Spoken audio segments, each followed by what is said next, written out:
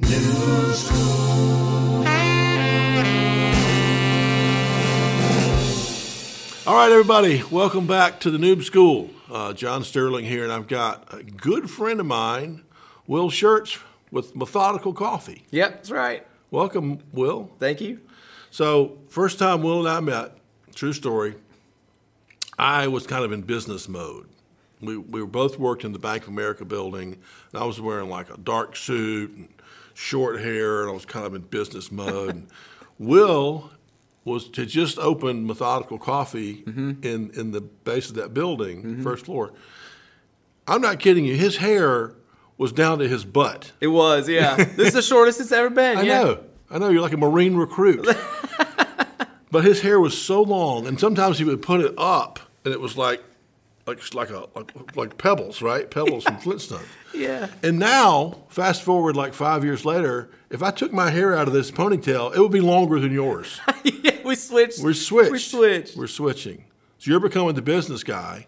I'm trying. I'm becoming the video man. Yeah, that's right. Yeah, well, anyway, That's funny enough, Will is obviously much younger than me, and we had different hairstyles, and everything about us was different, but we immediately became friends. I don't know how. How did it happen? I think it's because of how kind you were. Oh, really? Because I remember. I might not remember the direct day, but I remember the feeling. It was the first few months, like first month maybe we even opened the shop. You walked in, huge guy, like just like bulk, like coming in to order some coffee, and you shook my hand, like we would just chat about it right away, and immediately I knew how friendly you were, and I was like, this is great. And I think it was you broke the stereotype. You honestly broke the stereotype of what I thought like a big business guy would be like. It's cool. Well, cool. Well, you broke the stereotype of what I thought a guy with his hair down to his butt would be like too. So we're even. That's great. We're even. So anyway, you let's back it up before Methodical. I know you went to Riverside High School in Greenville, and you were really into music in high school, and you were a guitar player in a band. Yep. Tell us about that. Yeah, well, I went to Riverside, and I went to the Fine Arts Center, 9th and 10th grade year, and I was doing jazz performance at the Fine Arts Center, and Riverside was fun. I just went there. That's where I was zoned for. But between the summer from 10th grade to 11th grade, I started playing music in this gospel band. And these guys, they were just like amazing at playing music, and I was just so stoked to be with them. They were all a little bit older than me and wanted to tour around a little more. And I was like, well, I want to tour around with you. I want to like be able to go. And so I convinced my parents to let me. Well, essentially, I kind of had to drop out of school and re-enroll in this public laptop school, basically. Yeah. They sent me a laptop. I could do school anywhere I wanted, anywhere where there was Wi-Fi. So I would play music during the day, go places, and then I would just be able to get my laptop out and do school for a couple hours. Yeah. And when I was in town, I got a job at a cafe, and that's when I started working in coffee shops. Okay. Probably my 11th grade year of high school. And was that the first time you'd been exposed and got interested in coffee? I think so, yeah. I always thought baristas were cool. Like, where I grew up, there was a shop called Carolina Coffee Roasters. And we would go there all the time just when I was, middle school, early high school. And I always thought it was cool, but, I mean, I never thought I would get into it, I loved music. I thought that's what I wanted to do. But this job in the 11th grade was my first coffee job. And about 2 years into it, I mean, it was pretty much like, this is just what I want to do. Interesting. Yeah. So before that, just a quick question. Who did you work with at the Fine Arts Center on guitar? Steve Watson. Steve. Okay. Steve Watson. He was amazing. He is amazing. He's helped so many people. Steve is awesome. And then my private teacher was Matt Dingledine. And between them two, it was just like, had the whole world's knowledge of guitar in front of me. Yeah. I never got it all, but did my best. Have you heard Little Ronnie play? No. There's a kid in town named Ronnie Elliott who he's 12 or 13. He might have just turned 13. Are you kidding me? He's a real deal. Oh, real gosh. I played with him a week or two ago. And, what? Yeah. Is he learning from Steve privately or anything? He did, but he's got some New York teacher now. I mean, he's literally Steve. I mean, he's really, really good. I'll afterwards Wow. I'll give you a clip of him. But That's unreal. yeah, he maybe get him come play at a Methodical thing. That'd be cool. He would draw the people in. Wow. Awesome. So you were doing that for a couple of years, playing guitar. Mm-hmm. And then what happened? Well, it was because when I was still playing music with this band. When I was in town, I would work in a coffee shop, right there on Main Street. And Which one? Liquid Highway. Yeah. Back when it was Liquid Highway. Now it's not anymore. Yeah. But I would work there. I would go there in the morning, work a bar shift, and I had my laptop with me, so my shift would end, and I would go sit in the coffee shop, pull out my laptop, and do school downtown. Mm-hmm. It was the best feeling. Like in 11th grade, like that was just such a freeing feeling to be downtown, like working, doing my high school.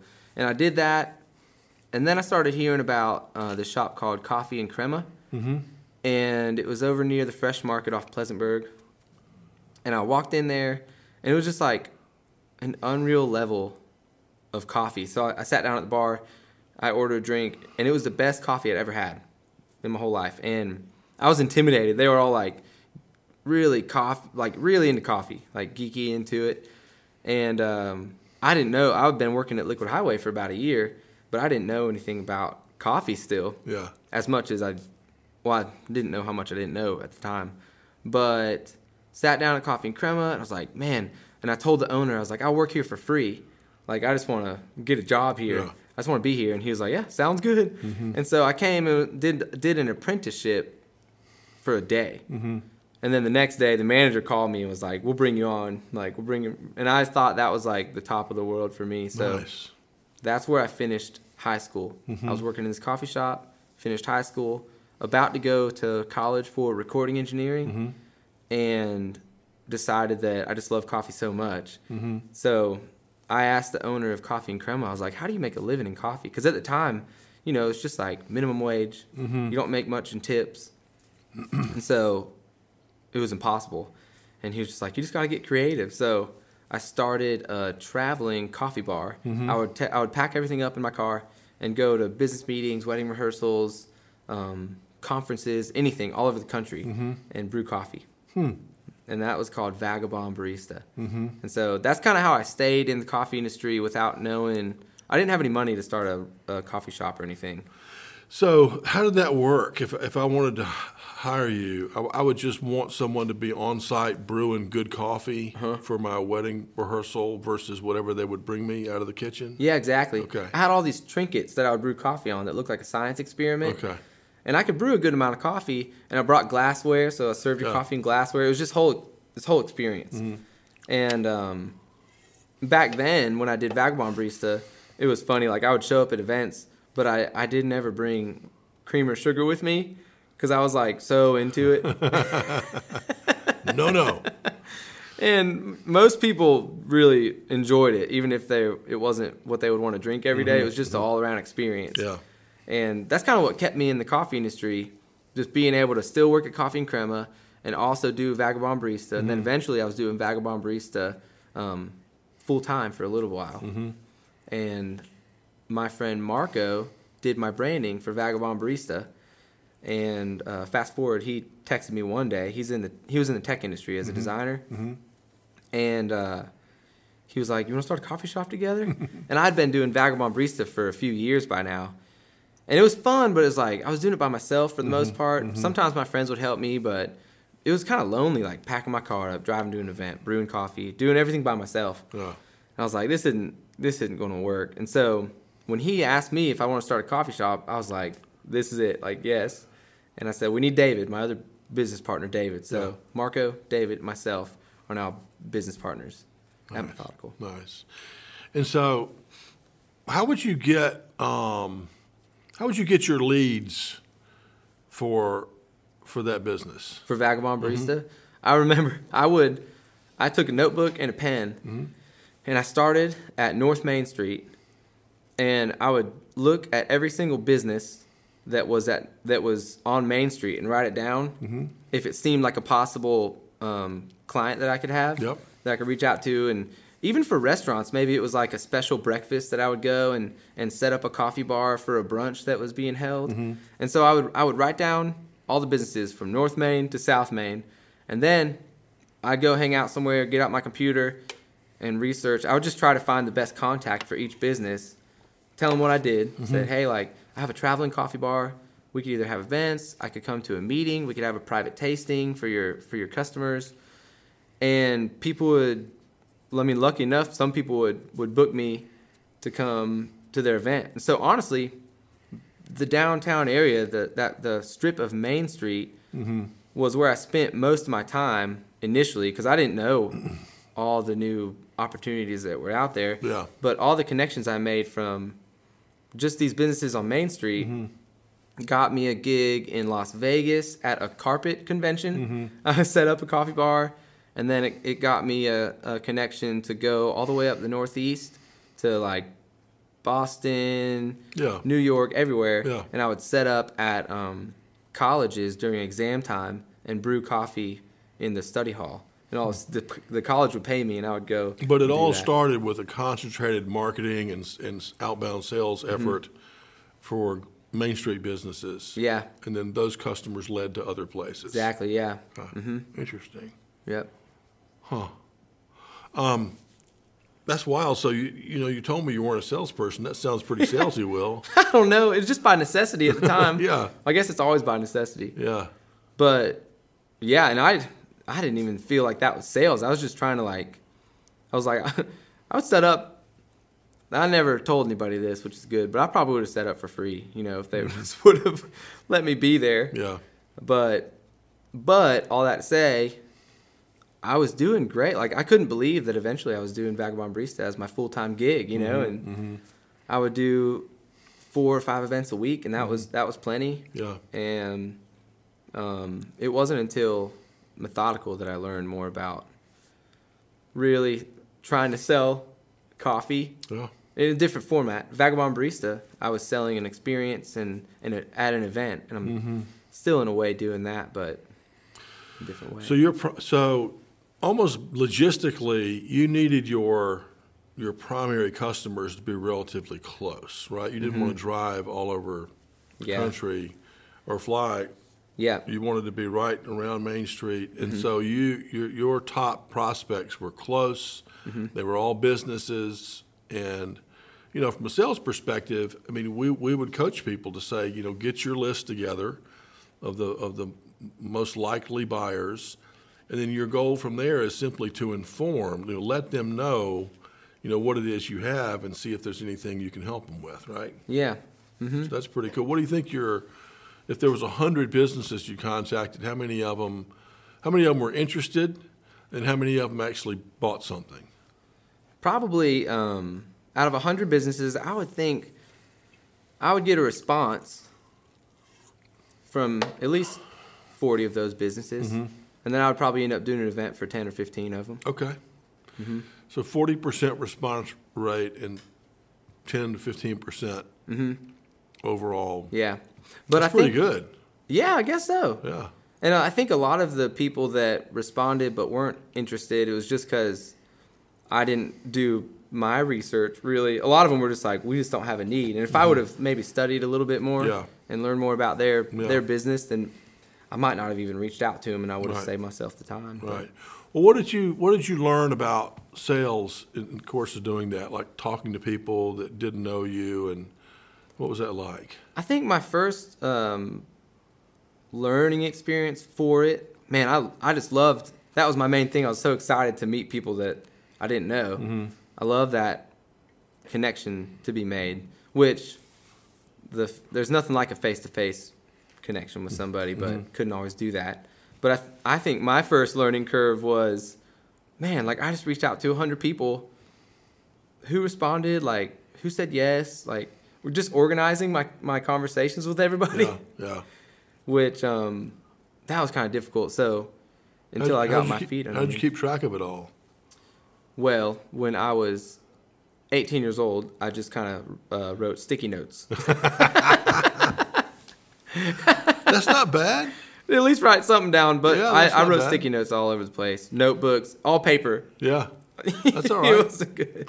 I think if you have, depending on how many you have, I mean, 100 may be too many, but Yeah. But, I can see 40 sticky notes. 40 people interested, and you kind of move them to the right every time they take another step toward the sale. Uh-huh. Yeah. That's not bad. That's funny. Yeah. That's the kind of system I use an electronic sticky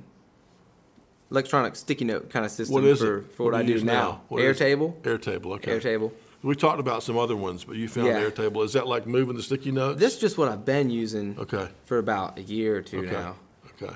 to sell coffee. Yeah. And it's working. I think there's a really interesting gap from what I know about tech sales and coffee sales. I think there's a really interesting gap between the two from what I'm learning. So in tech sales, it seems like there's like levels of people, Yeah. lead generation, customer acquisition, stuff like that. Mm-hmm. And coffee sales, I think what I've learned is, I've never heard this term, but I've learned the term full cycle sales. Mm-hmm. I think pretty much all in the entire coffee industry that's on our level, not massive companies, but the entire coffee industry that we are competing with, everybody is a full cycle sales rep. So they're like generating the lead, they're reaching out and getting the customer, and then they're upkeeping their own accounts. Yeah. And that's what I've been doing at Methodical since we started roasting coffee. Yeah. It's really interesting because I'm like almost wondering if there's a hybrid. I think a lot of full cycle salespeople like me, Yeah. so now fast forward a little bit, we started Methodical and we roast coffee, and we roast coffee for coffee shops that don't roast their own coffee all over the country and throughout Canada. But my argument, which might be naive, is the type of sales that I do is incredibly relational. And if I ask somebody if they want to buy our coffee and I make that sale, then I almost feel like, I got the sale, I want to keep a relationship with them. I should be the person to upkeep our relationship. Mm-hmm. And so I think a lot of the people like me in the coffee industry go back to it needs to be relational, And then I talk to some people that are more like in the tech sales world, and I hear their argument is it's still relational. It's just more efficient or something. Yeah. But I wouldn't doubt yourself, Will. You have your own unique way of thinking about things, or else you wouldn't be where you are. So I wouldn't doubt that. But there's a couple of ways to look at that.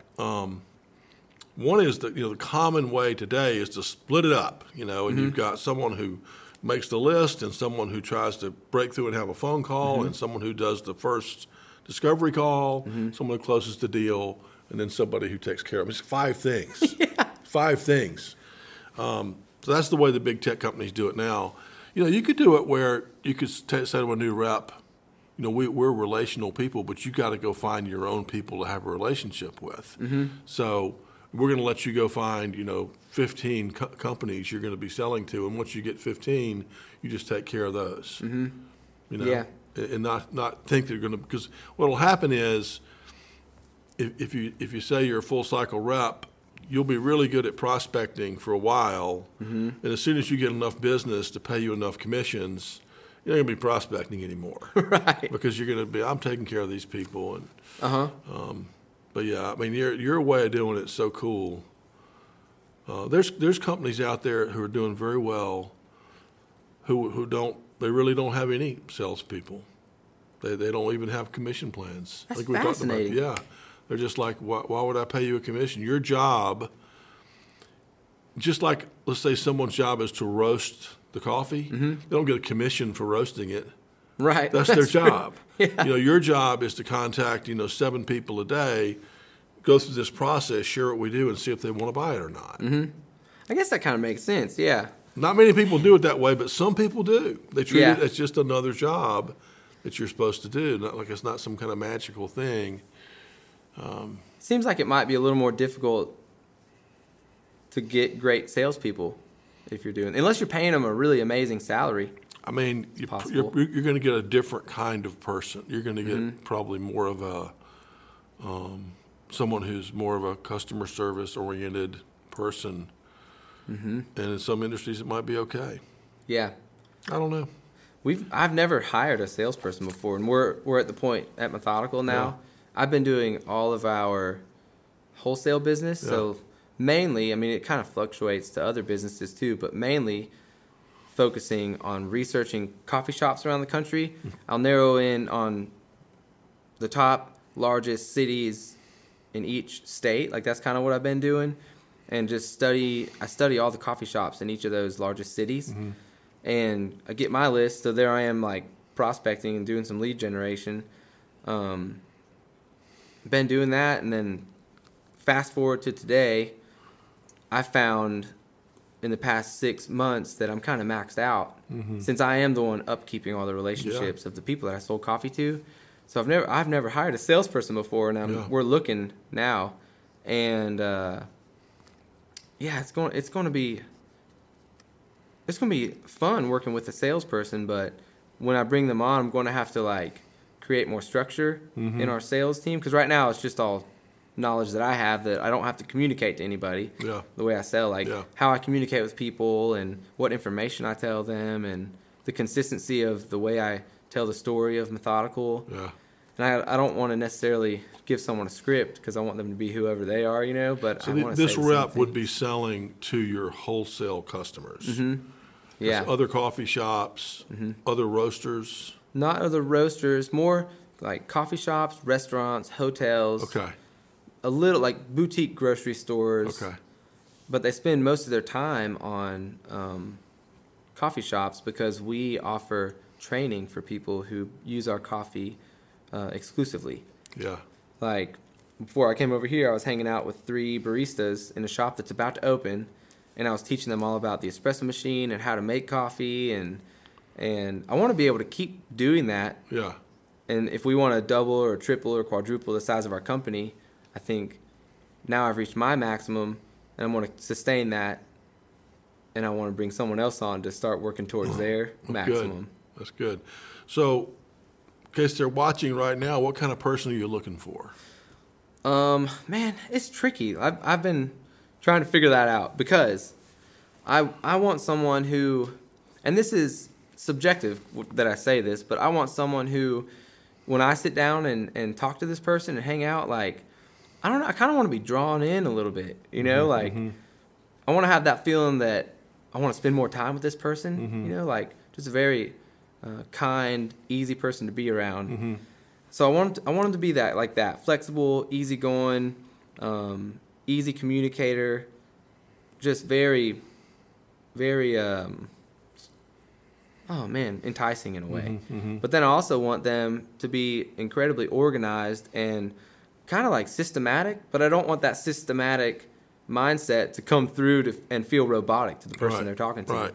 So easygoing, systematic, really well organized, and they gotta love coffee. And the tricky, I think I'm allergic. Yeah, exactly. I think that the trickiest part about this specific job is I want a salesperson who can be a full cycle sales rep, but can also learn to train baristas. So like that's like really unique. And I've talked to several people who they have all those aspects, but they don't know a thing about coffee, which is fine because I can teach it. Yeah. But that's going to be the thing that they're also going to have to want to do, Maybe this person's already a barista somewhere. Yeah, that's what I'm thinking. Yeah. So they already love coffee, know coffee, and now they can go call on people and sell coffee. Exactly. Know a lot of people in the coffee industry. That helps too. Yeah. All right. Well, yeah, that's cool. I like that. So what else? Oh, man.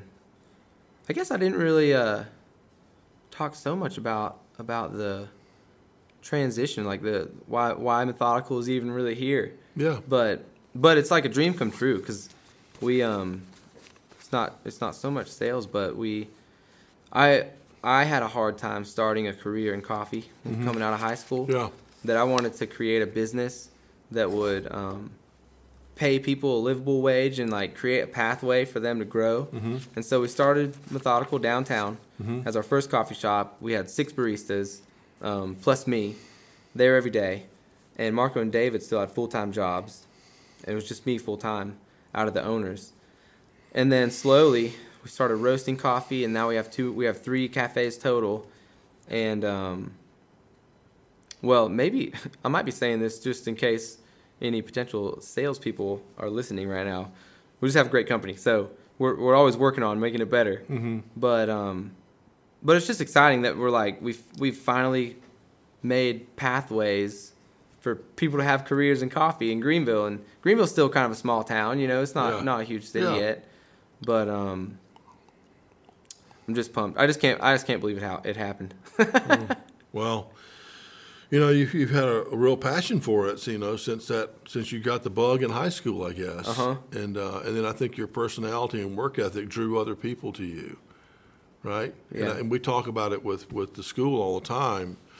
Is and even in my book, we say many people make the mistake coming out of school, whether it's high school or college, where I'm going to go get a good paying job. I want a job, I want a good paying job. And so they find themselves doing something, and it might even be decent paying, but it's not what they love. Yeah. And so if you have the chance, you at least ought to go for it. Yeah, exactly. If you love coffee, you at least ought to try to find a way to make that happen. Uh-huh. And you've absolutely done that, and you've got a niche in the market, and you make the best coffee. That's kind of important. That's important. Oh man. Well, what's your favorite word? My favorite word? Mm-hmm. Oh wow, this is hilarious. Wine. Wine. That was the first thing that came to my mind. You're supposed to say coffee. I'm sorry. Got to have a hobby. What's your favorite wine? I've been drinking a lot of just a lot of old world Pinot Noir right now. Okay. Which usually would be Burgundy, right? But I found this wine, and it's a Pinot Noir from Alsace, France, which is fascinating because usually in Alsace it's all white wines. Yeah. So, yeah, old world Pinot Noir right now. That's what I'm interested in. Do you sell wine at the coffee shop yet? No, not yet. Okay. Not yet. I'd like to get into the wine business one day, I think. Well, I don't know. In Seattle, they just drink coffee 24/7, so they've learned how to drink coffee all day. But around here, I think people, maybe they need something to do in the afternoon. Yeah, exactly. Get juiced on the red wine. It's one of the easiest ways to travel in one spot. You can have wines from 5 different countries, and you can especially if you've been there, you've had the wine, then you just kind of feel like you're there, and you remember all the experiences you've had with that wine. Yeah. Cool. Well, Will, as usual, any time with you is delightful, and for the people watching, if somebody wants to contact you about the sales job, how would they do that? They could email me at will@methodicalcoffee.com. Okay. And then your shops are where? Our shops, we have 3 shops in Greenville. One is on Main Street in the plaza where Tupelo Honey is in the Canal Building. The second one is at the corner of Lawrence Road or Stone Avenue in Wade Hampton, where the community tap is in the Stones Point. And the third one is at the Commons in Unity Park. Great. Yeah. Great. And then if they want to buy wholesale?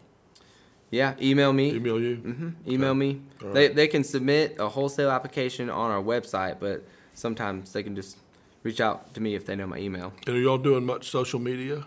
Yeah, we're on Instagram, Methodical Coffee. Okay. I think we're on Twitter too. I think it's Methodical Coffee SC. Okay. Maybe don't quote me on that. All right. Definitely Instagram. Well, thank you so much for coming today. Thanks for having me. I appreciate it. You're doing great, and maybe we'll check in and do a podcast update in a year or so and see what you've been accomplishing. Yeah, things will be different. Bring your guitar next time. I gotta practice. Thank you, man. Thanks. Take care.